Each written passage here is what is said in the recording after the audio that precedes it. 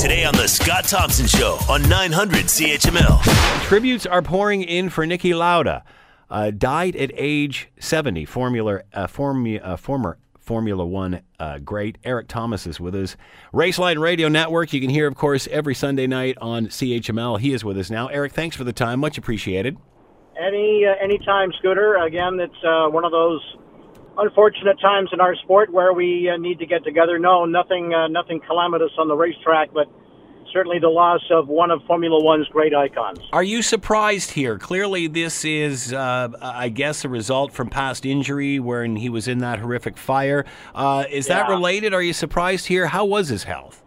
Well, I mean, he was a three-time F1 champion, but it was that rotten crash at the German Grand Prix in 1976 at the Nürburgring where his Ferrari caught fire. And if you can imagine that now with the race cars, they have a specific fuel cell, a singular tank, if you will, that contains the racing gasoline that propels the automobile.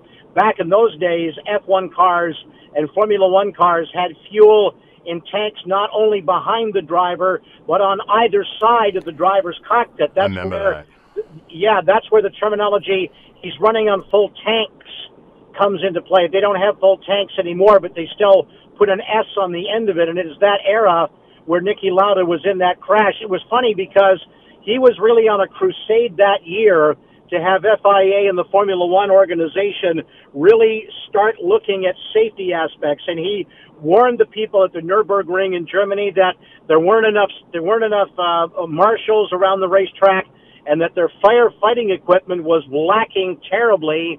And wouldn't you know it, 2 laps into that very race that he was questioning, he's in an accident. His car bursts into flames. He's badly burned. He inhales the fumes from burning gasoline, which is extremely toxic.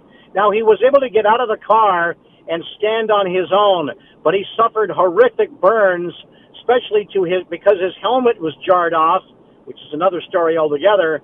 His head and his face and his neck were very, very badly burned. As a matter of fact, his right ear was the lobe on the outside was completely burned away to the flush of his head, and he inhaled all the fumes from the racing gasoline, which seared his lungs and damaged his lungs. And if you see the movie Rush, put together by Ronnie Howard, it was about the rivalry between James Hunt and Niki Lauda. He wanted to get back as soon as he could, so he had multiple scopes done on his lungs.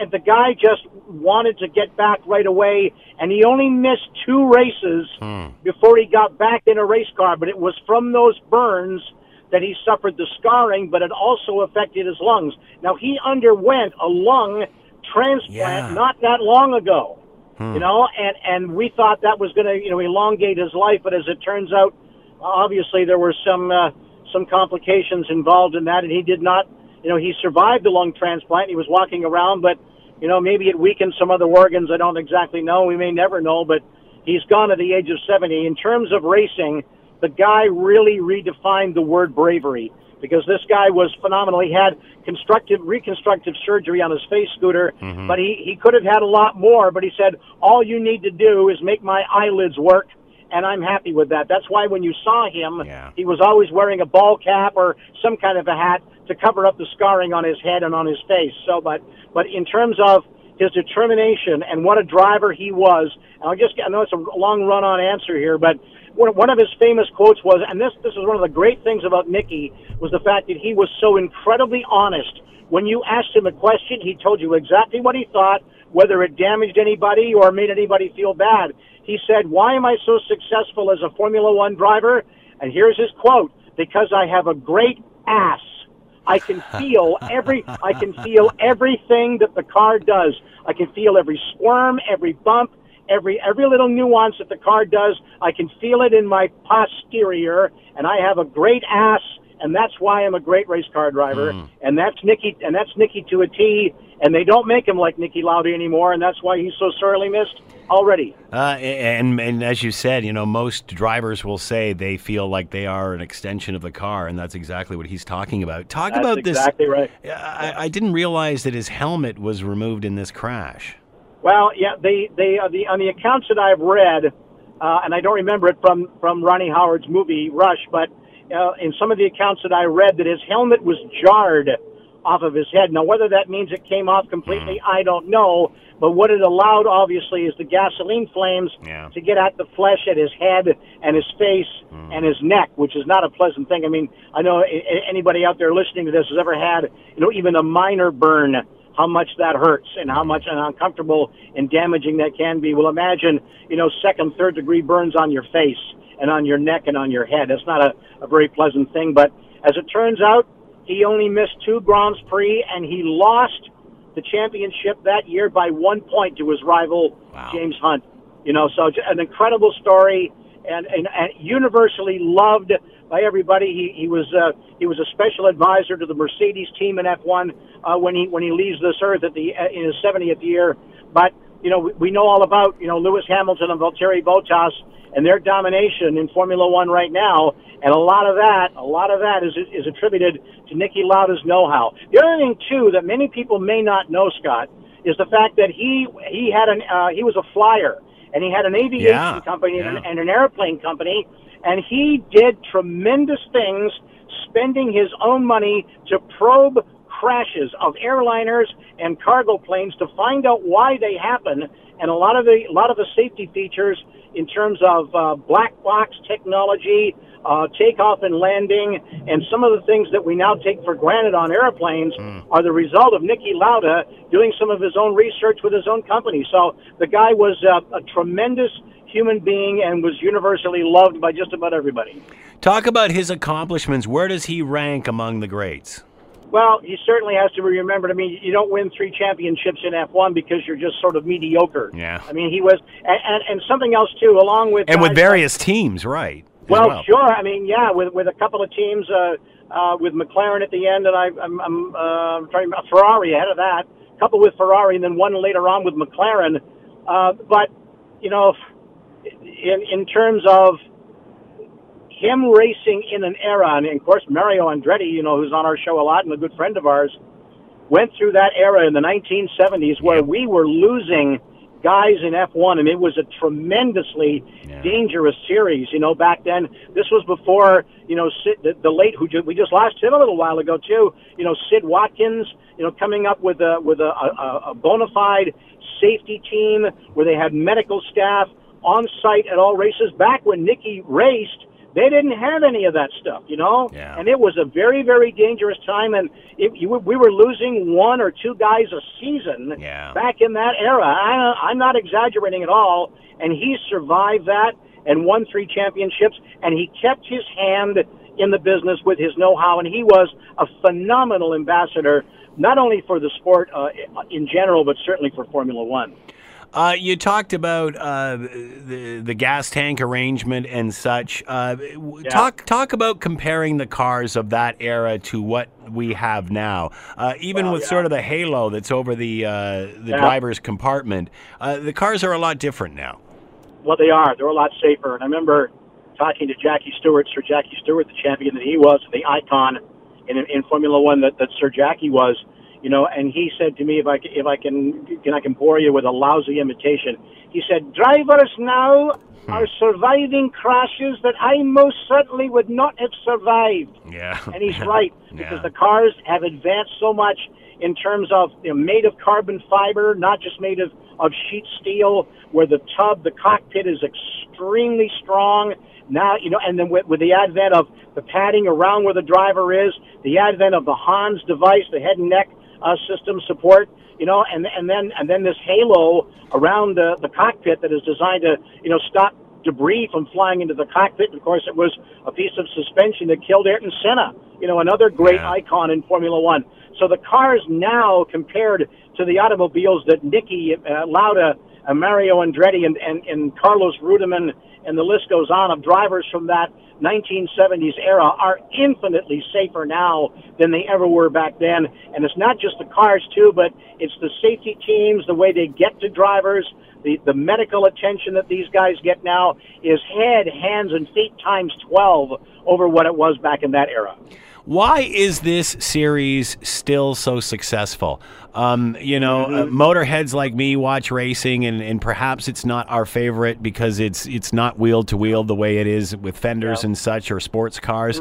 That being said, it's the technology, it's the car itself, it's how advanced this piece of machinery is. Is that what keeps this in the forefront? Is that it is total state of the art? There's no kits here. Well, exactly, and you kind of answered the question a little bit yourself, Scooter, is the fact that the one thing that keeps it vital, keeps it flowing, is the fact that it has a global footprint.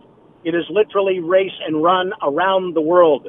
North America, South America, in Europe, in the Middle East, and the Far East. Heck, they're going to add a race in Vietnam in 2020. They're going to add the Dutch Grand Prix back to the schedule after being off the schedule for 35 years at Zandvoort. So they're going to add a race there. It's the top of technology. The racing may not be the best you've ever seen. Of course, it's notoriously processional, although the last little while it's been a little bit better. But it's because the teams are so big, and the footprint, the global appeal that it has, is the big selling point for Formula One that you don't get with NASCAR, that you don't get with IndyCar, that you don't get with dirt track racing or even drag racing for that standpoint. So it's the fact that it's so globally recognized and globally popular, and that's what keeps it going. And as you say, the technology is such. I mean, a lot of the stuff that we see in our passenger cars is developed for race cars. I mean, I always tell the story that Formula One got it to the point where they were actually racing full-blown cars around the racetrack with no drivers in them. They were doing it by computer servos. Computers were driving the cars, but if it's groundbreaking outer space style technology, you can bet that Formula One is on the forefront of it, to the point where they've actually started to dumb it down a little bit. They used to have launch control and traction control and all kinds of things. They've taken a lot of that away to give the driver the control of the car again, and that's a good thing. But its global popularity is the one engine, if you want to be cute about it, that keeps this series going and keeps it vital. Car racing, it's all about lasting the duration of the race and going as fast as you possibly can. Since the invention of the automobile, that's what racing has all been about. You use the phrase dumbing it down. We've seen IndyCar, we've seen NASCAR, them slow them down because they've just gotten too fast. Are we slowing these cars down? At what point do we have to do the same here? Well, you're not seeing an appreciable drop in speed, but they've come down from the turbocharged V8 to the turbocharged V6, so there's not as much power. But understand that top teams like Mercedes and Ferrari have staffs, of boffins, the British slang term for scientists and engineers, who stay back at the factory with these teams, Scooter, and they do nothing but try and improve the performance of the car to get another tenth, another hundredth of a mile an hour out of these cars to try, as you say, you're right, to beat the other guy to the finish line. And whether they do it with engines, it's not just the horsepower. They can do it with suspension. They can do it with aero, with wings, with track, with DRS, or energy recovery systems. Things where they can use deceleration energy from the car to charge batteries. I mean, they're hybrids. I mean, we're all starting on the roads in the passenger cars to go to hybrid cars, right, and to go to fully electrical cars. Well, Formula One cars are fully hybrid. I mean, they have a gasoline engine, but like my wife's hybrid on the road, you either run it off batteries, and when the batteries get low, it kicks back over to the gasoline engine. I mean, the Formula One thing isn't exactly like that, but they use energies in other parts of the car, even in deceleration, to charge batteries. So you're talking about, research and development for passenger cars being hybrids. A lot of that stuff comes from Formula One. What about the number of cars in the field? I think there's 20 now. Is it 24? 24? Does 24. that increase? Does that go up or go down depending on the number of teams? There's obviously a tremendous expense. How do they decide that?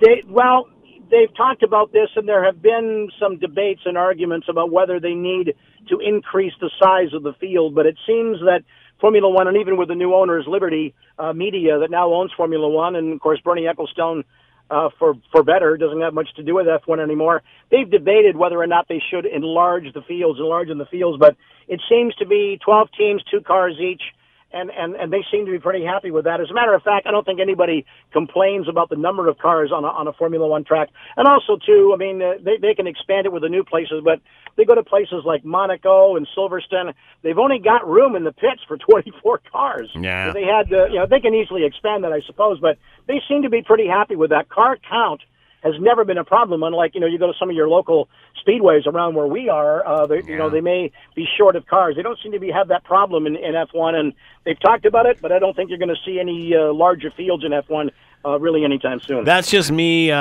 beaking off about the NASCAR All-Star race, which I just think is a joke. And, my feeling on all of this, I think they should put all three divisions out there, have like 60, 70, 80 cars, and it's like an old-fashioned enduro, man. It'd be great. Sure. It'd be like the 24 Hours of Le Mans with no rules, right?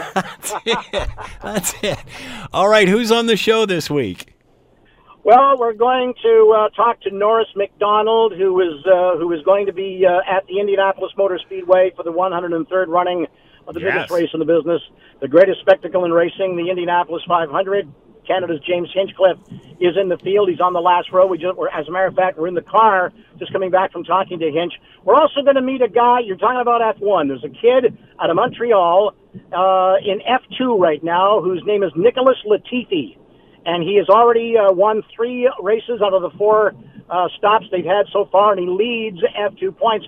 F2 is a major development rung on the Formula One ladder. As a matter of fact, he's a test driver for Williams right now. I've got a 2-part interview with him. You're going to hear part 1 on the show on Sunday night, along with Norris McDonald live from the Indianapolis Motor Speedway. And, of course, we'll wrap up the greatest spectacle in racing, the Indy 500, on Raceline here on CHML, 8 o'clock on Sunday night. Eric Thomas, Raceline Radio. Eric, as always, thanks for the time. Much appreciated. We got to do a run to Ransom. I know. I saw that note. We have to do that for sure. Well, they've had some rain-out problems, but they'll get going again, and we got some cold Yinglings and some wings waiting for you, pal. I'm loving it. Thank you, Eric. All right, take care, Scoot. All right, you too. The Scott Thompson Show, weekdays from noon to 3 on 900 CHML.